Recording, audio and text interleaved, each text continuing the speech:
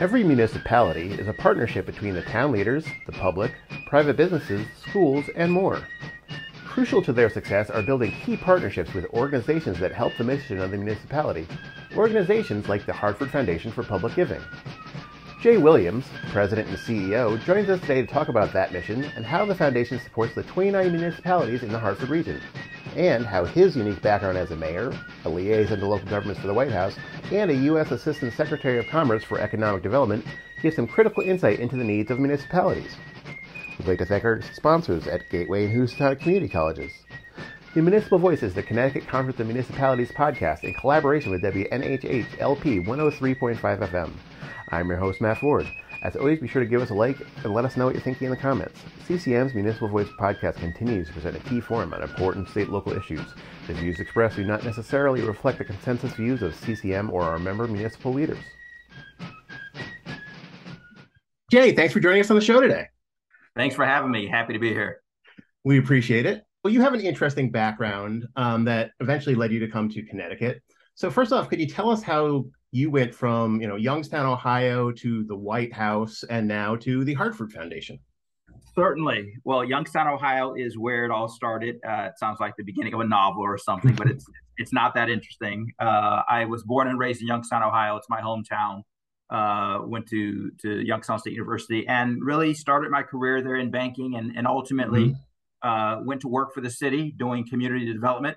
One thing led to another, and the city of Youngstown is a town that had undergone significant economic upheaval from the halcyon days of the steel mills and manufacturing to much more difficult economic times. But I was inspired to run for mayor. And I was elected as the first African-American mayor and the youngest mayor in the city's history. And I was serving as mayor of Youngstown, engaged in what I guess was perceived as a lot of innovative approaches to really try to think about reframing a city to move toward a future of economic sustainability and viability.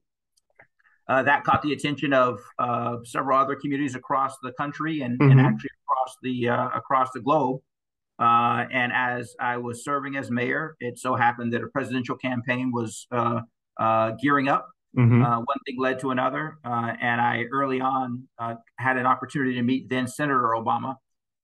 He was ultimately elected, and while I thought that was great, I was also happy serving my second term as mayor when I got a call from the White House, and that ultimately led to a series of conversations, and I was invited to join the Obama administration in 2011 and ended up serving 6 years in Washington, D.C., then ultimately ended up in Connecticut because the board of directors for the Hartford Foundation for Public Giving were going through a CEO search. And based on sort of what they were looking for and where my career path had been, it seemed like a perfect fit. So here I am. Yeah. So the job was something that kind of drew you to Connecticut. Was there anything else that kind of drew you to make the move to Connecticut in general, where you saw the job and said, yeah, I could live in that state and do that?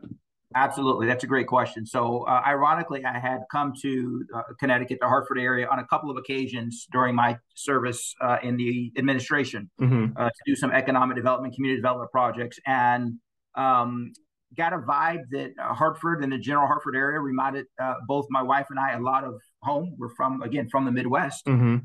Lots of assets, also some challenges, beautiful natural amenities, great people. So when I went back to DC with no inclination that there would be an opportunity to come here for the next chapter of my career, when the opportunity did present itself, I reminded my wife that this is a place that I had some familiarity with.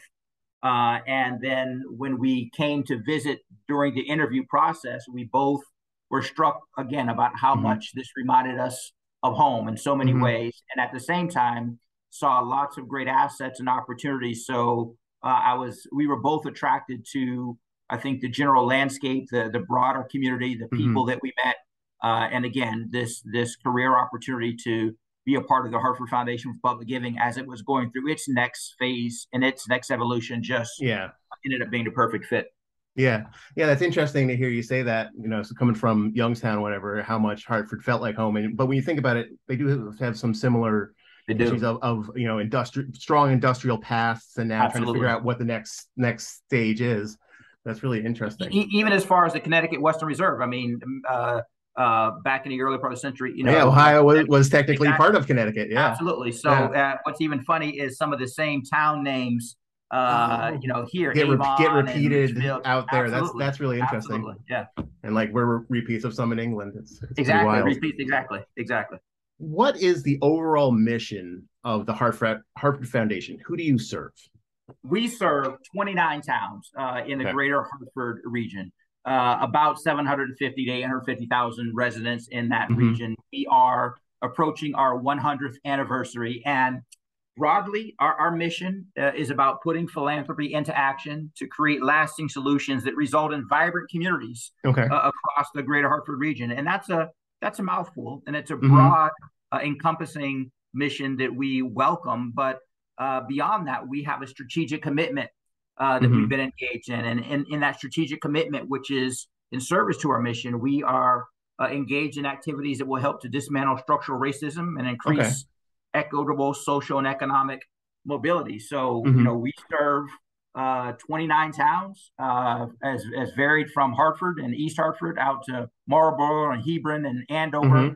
and a whole host of communities So all in that different sizes and sizes and scopes and diversity and interest, yeah, and again, a great region. awesome. Before we get into some more specifics, what kinds or categories of projects do you work on at the Hartford Foundation? That's a great question. We have a long-standing commitment to arts and culture, Mm-hmm. uh, deep investments that we've had in education, and those remain. But I'm Mm-hmm. very excited about the last several years where we've really tuned our focus or honed our focus into a few broad categories. One Mm-hmm. is the basic human needs, the physical, emotional, mental Mm-hmm. well-being of residents in our communities. Employment opportunities, particularly employment opportunities in our communities of color, where the data has demonstrated those are not as pervasive and accessible as they are in the broader community. Arts and culture continue to Mm-hmm. be an important focus of ours. Um, Resident and civic engagement, which hopefully we'll talk about, really helping citizens to strengthen and raise the voice and participation in Mm-hmm. their communities in which they live. And the other category that we're really focused on are higher opportunity neighborhoods, so Mm-hmm. housing and economic and then entrepreneurial activities. So those are the key areas and the Mm-hmm. outcomes that we've been focusing on for the past 3 or 4 years. Well, the kind of the main pillars of what you're focusing on. That's really Absolutely. cool. And how do grantees get chosen? Like, could a nonprofit with a branch in the Hartford area but based in Stanford, let's say, apply for grants, or could like a department within a municipality apply for funding for a project? The answer is yes to both. So we Okay. serve primarily, again, our 29 town region, but we are also the largest community foundation in the state of Connecticut, Mm-hmm. and one of the largest in the country. Oh wow. So while we are regionally based, we do have relationships across the state of Connecticut. But to your point, there has to be a very strong and abiding connection to serving residents or organizations in Mm-hmm. our region, in our 29 town region. So to answer your question, nonprofit organizations can apply through, through the website. We have a Mm-hmm. process, a rolling application process, where we make funding available. Mm-hmm. We, on occasion, send out requests for proposals where we have a specific need or ambition or aspiration that we will open up for Mm-hmm. proposals to be received. There are partnership opportunities. So we try to have a pretty wide aperture Mm-hmm. for organizations to approach us through, again, very specific opportunities or what we call access grants, where we try to Mm-hmm. make ourselves as accessible to the nonprofit communities in as many ways as possible. Very cool. And you mentioned that you can apply for that sort of stuff through your website. Is that just hartfordfoundation.org? HFPG.org, HF. HFPG.org, Okay, right? I'll So flash up on the screen here. thank you. It explained the process. So I'm oversimplifying it, but we try to make it a streamlined process where there's a conversation that is held Mm-hmm. with the staff, and then out of that conversation, we gather some information and have an Mm-hmm. exploratory opportunity to ultimately that may lead to an invitation to apply. And again, there are others that are sort of just ongoing rolling Mm-hmm. applications And in they can find addition all to that this, info on the website. all And that information that's on the website. very cool. We want to talk about a few examples of the Harvard Foundation in the news.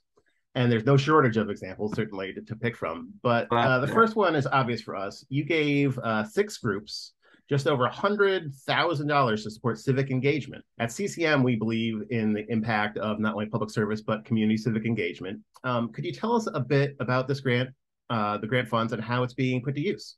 Absolutely. And I can also relate to that as a former mayor, the importance of civic engagement, of citizens being actively involved in their community, raising their voice. And the grant funds that we provided do just that. They help citizens come together, working to build the capacity to address issues. Again, let me be very clear, we are an apolitical, nonpartisan, 501c3, so we don't get involved in partisan politics. That being said, civic engagement is not partisan politics, and people who are desirous of raising their voice and who are desirous of having an active hand in the quality of life in their communities, we think is essential for the functioning, the well-being, and the functioning of a society. So that's what those grant funds are doing, and we're excited about it.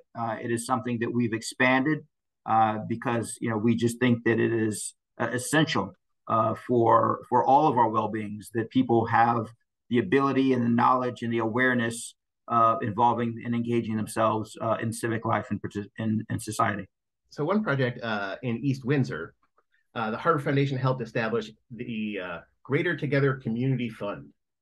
How does that partnership work? Do you kind of guide the process, need to help them out, or do you just kind of manage the back end and the funding?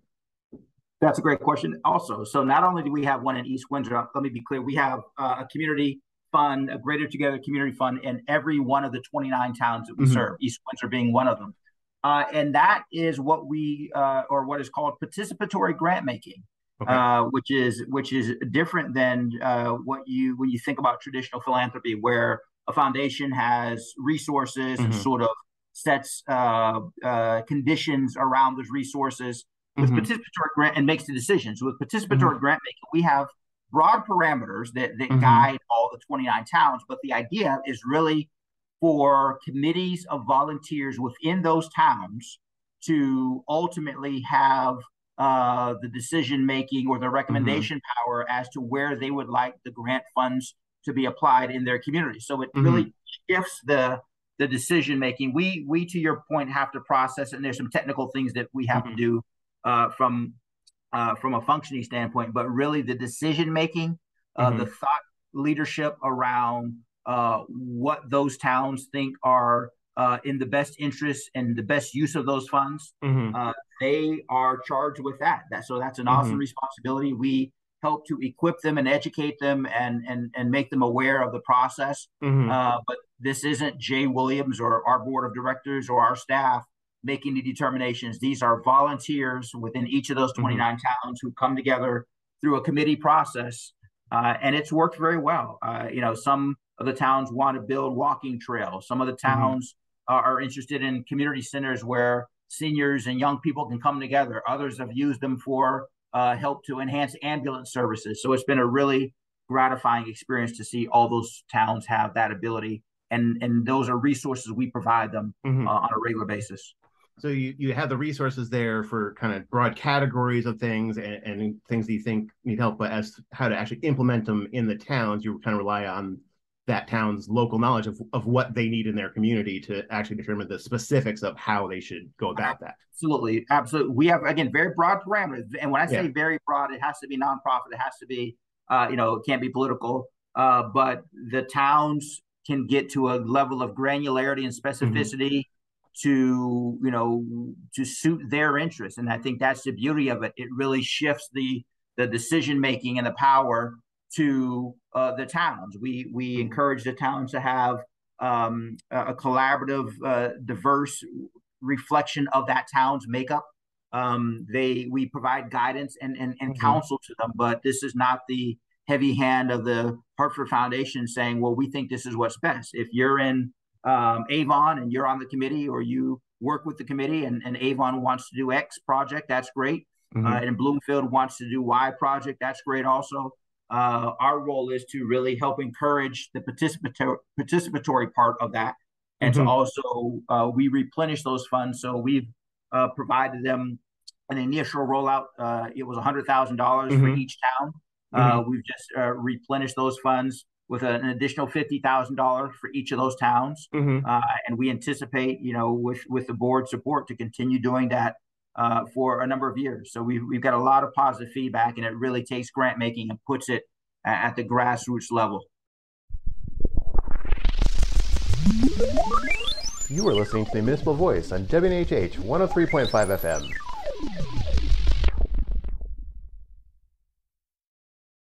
You did a backpack giveaway recently at Dunkin' Donuts Park with supplies for about 4,000 kids. That's really great. Kind of a no-brainer in terms of why it's good for children, but could you talk a little bit about the giveaway and other programs you have for students kind of through the school year? Absolutely. That particular event was in partnership with the Hartford Public Schools, which is the largest school district in our catchment region. We also work with the Alliance districts, which represent school districts in other towns outside. But it's important because, again, we want to, and I hope whether you have school-age children or not, we understand the importance of kids getting off to a strong start. And we don't take for granted the cost and the needs that exist.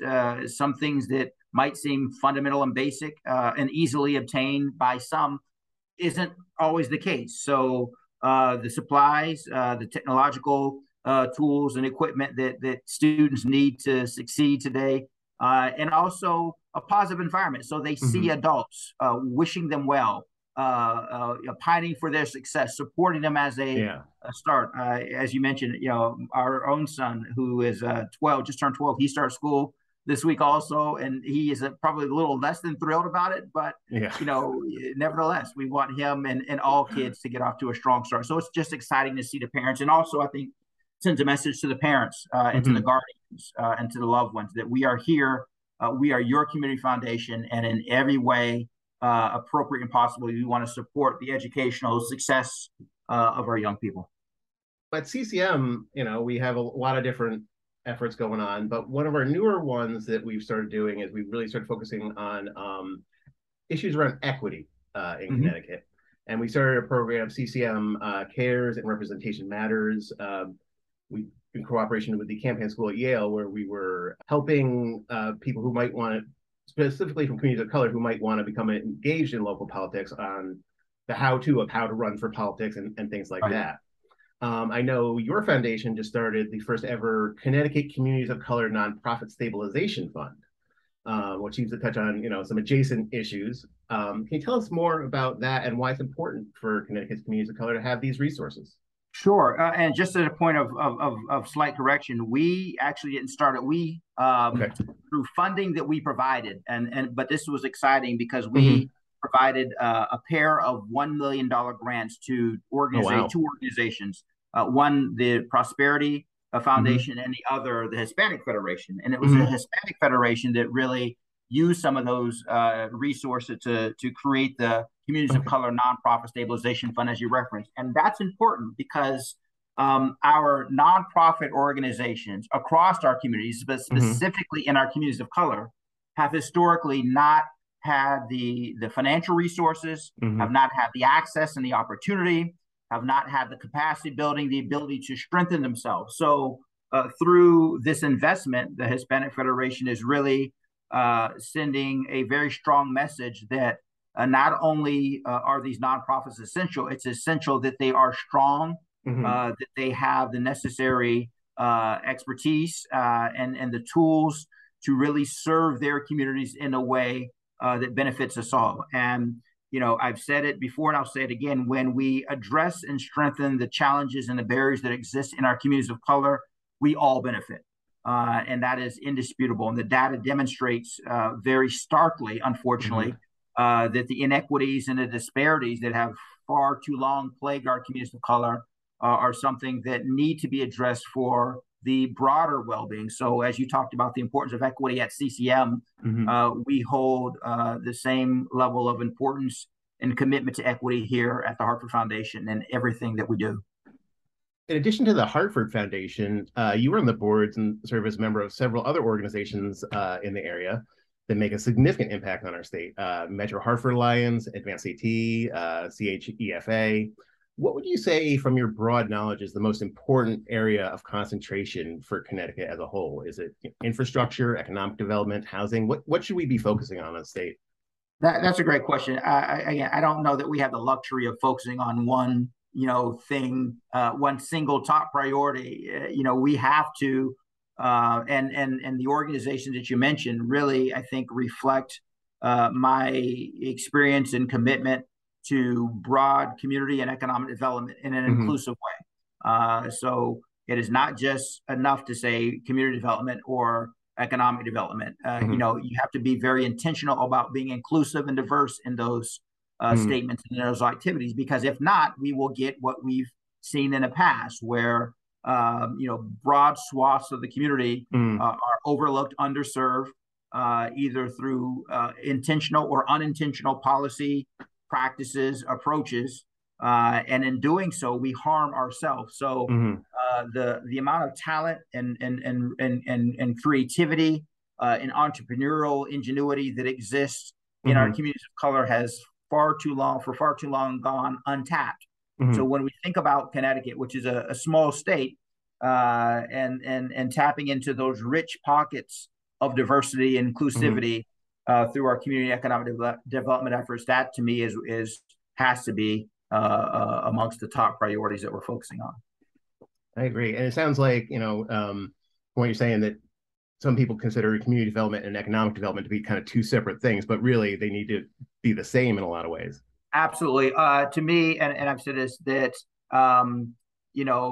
all economic development is community development. Now, you can have things that are community development that are not economic development, but to me, the broader umbrella is community development. So anytime you're doing economic development, that's about community development. But you also have to engage in things that may not be defined as economic development, but are important and critical to the prosperity and the vibrancy of a community. And in all of those things, in each and every instance, you have to be intentional. And again, I can't stress this enough. You have to be, diversity, equity, and inclusion doesn't happen by accident. It doesn't happen by simply saying, well, it's a nice to have. What we're saying, it is a must have.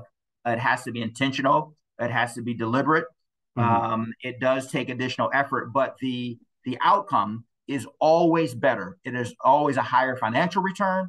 They're always a richer experience when we do it that way. And that's why I think in being involved, I try to be very selective in the things that I am engaged in, because there are only so many hours in a day. You've only got so much to offer, and I hope to be impactful in the things that I'm fortunate and blessed to be a part of.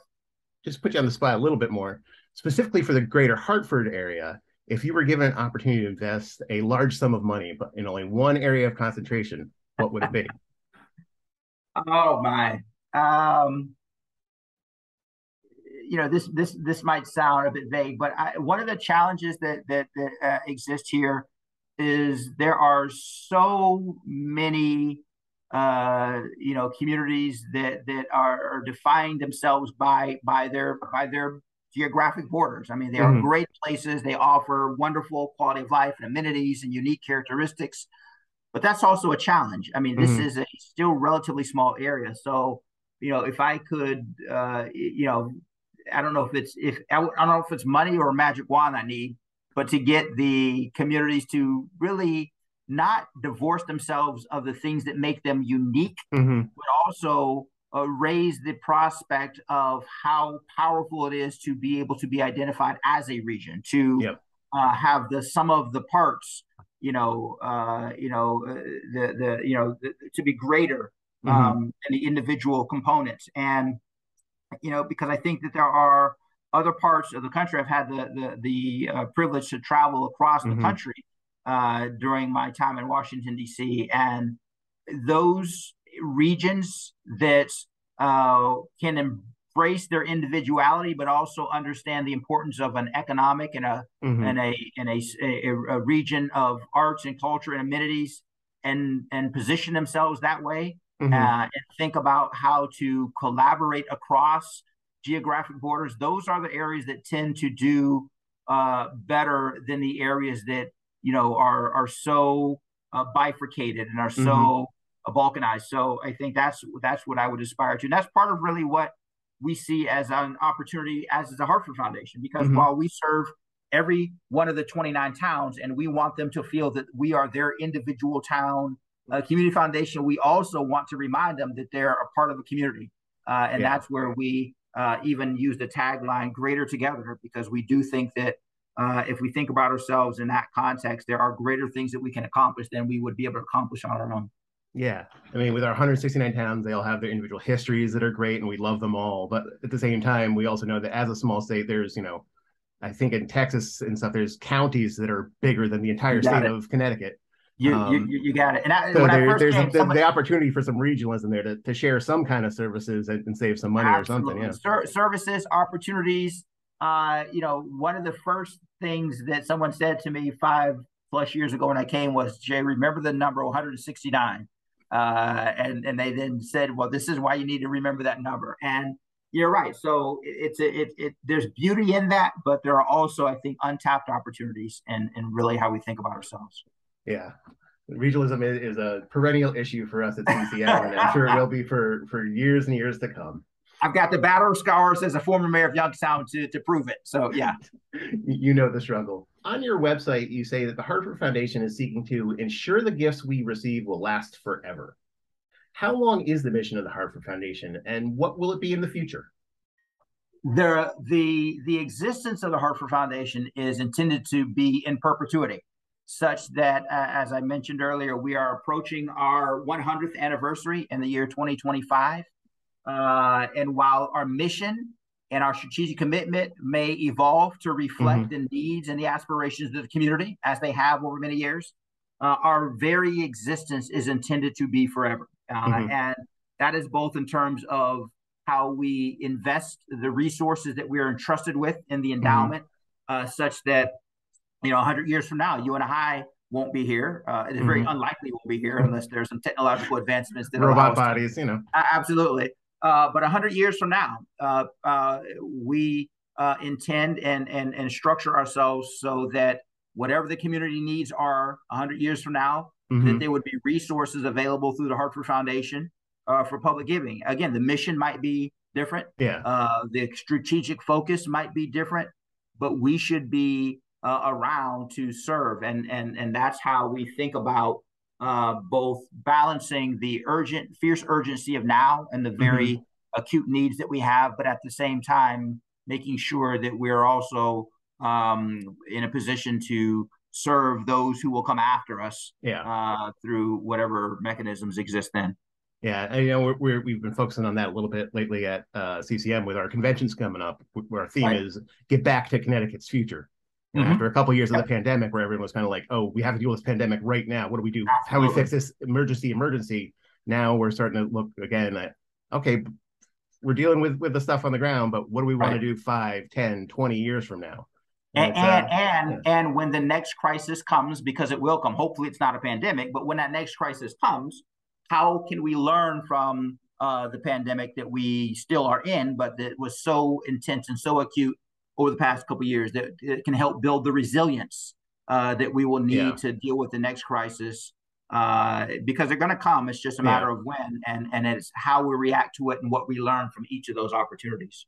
Yeah. Have you guys been involved with any sort of projects that have come out of the pandemic, like, being prepared for the next one or how to deal with this one? Has that been a large part of what you've been doing for the last few years? Absolutely. Both starting with ourselves and a resiliency that we had to obtain in order to continue to be of relevance and of assistance to the nonprofit organizations, better use of technology. Frankly, one of the things that emerged out of this, that we were on a path to evolving the foundation, but we were talking about it in terms of years. What the pandemic made us do was talk about it in terms of weeks and days. Yeah. So, we had to become more nimble. we frankly had to become less risk averse.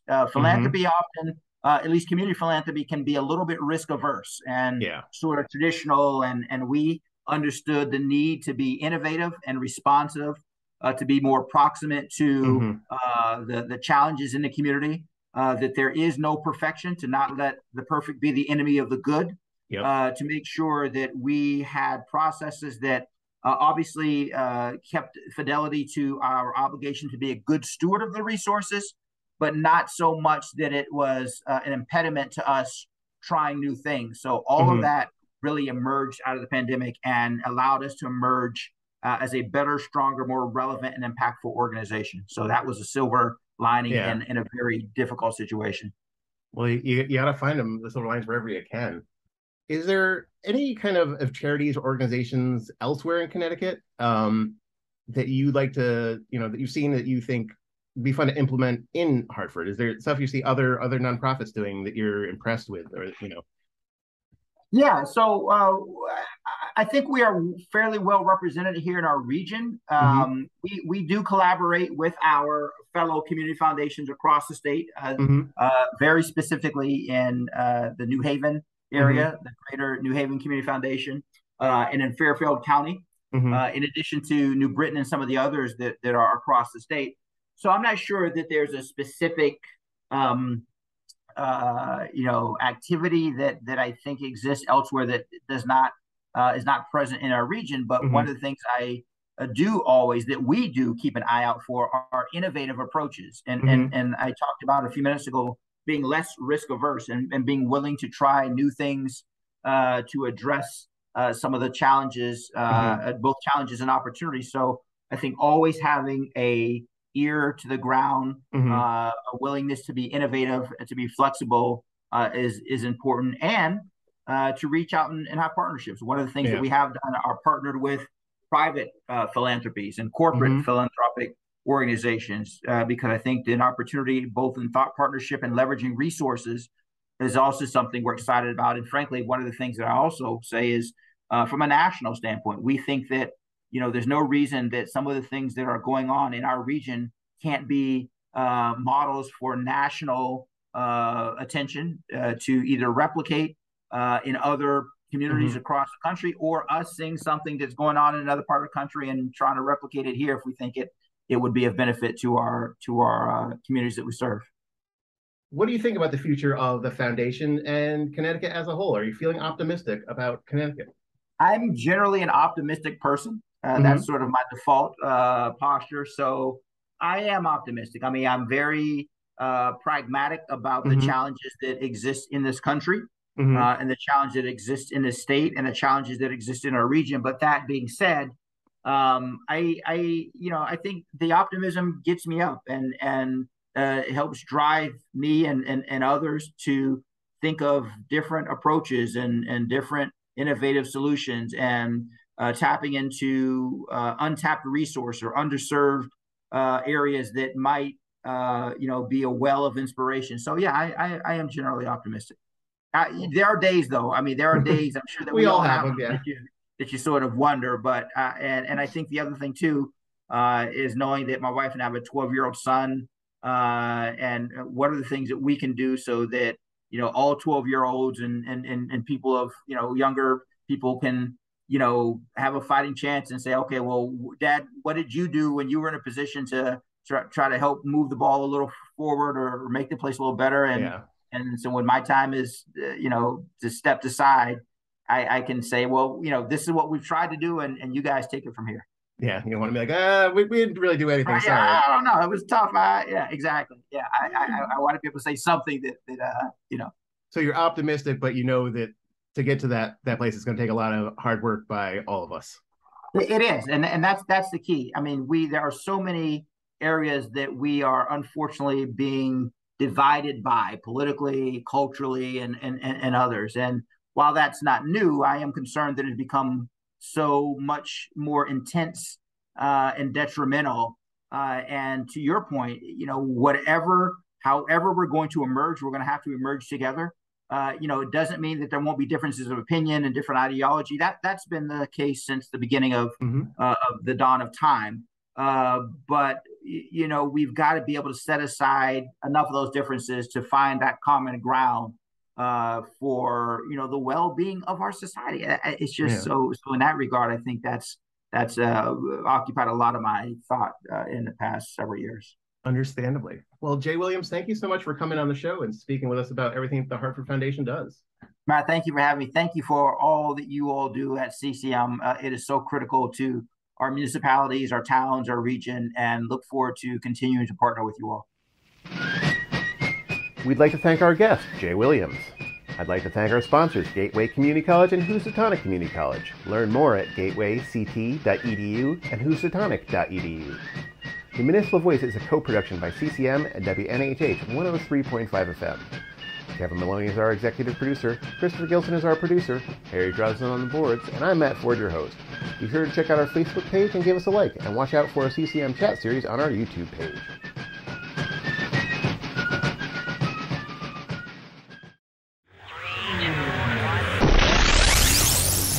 CCM's annual convention returns Tuesday, November 1st at the Mohegan Sun Convention Center.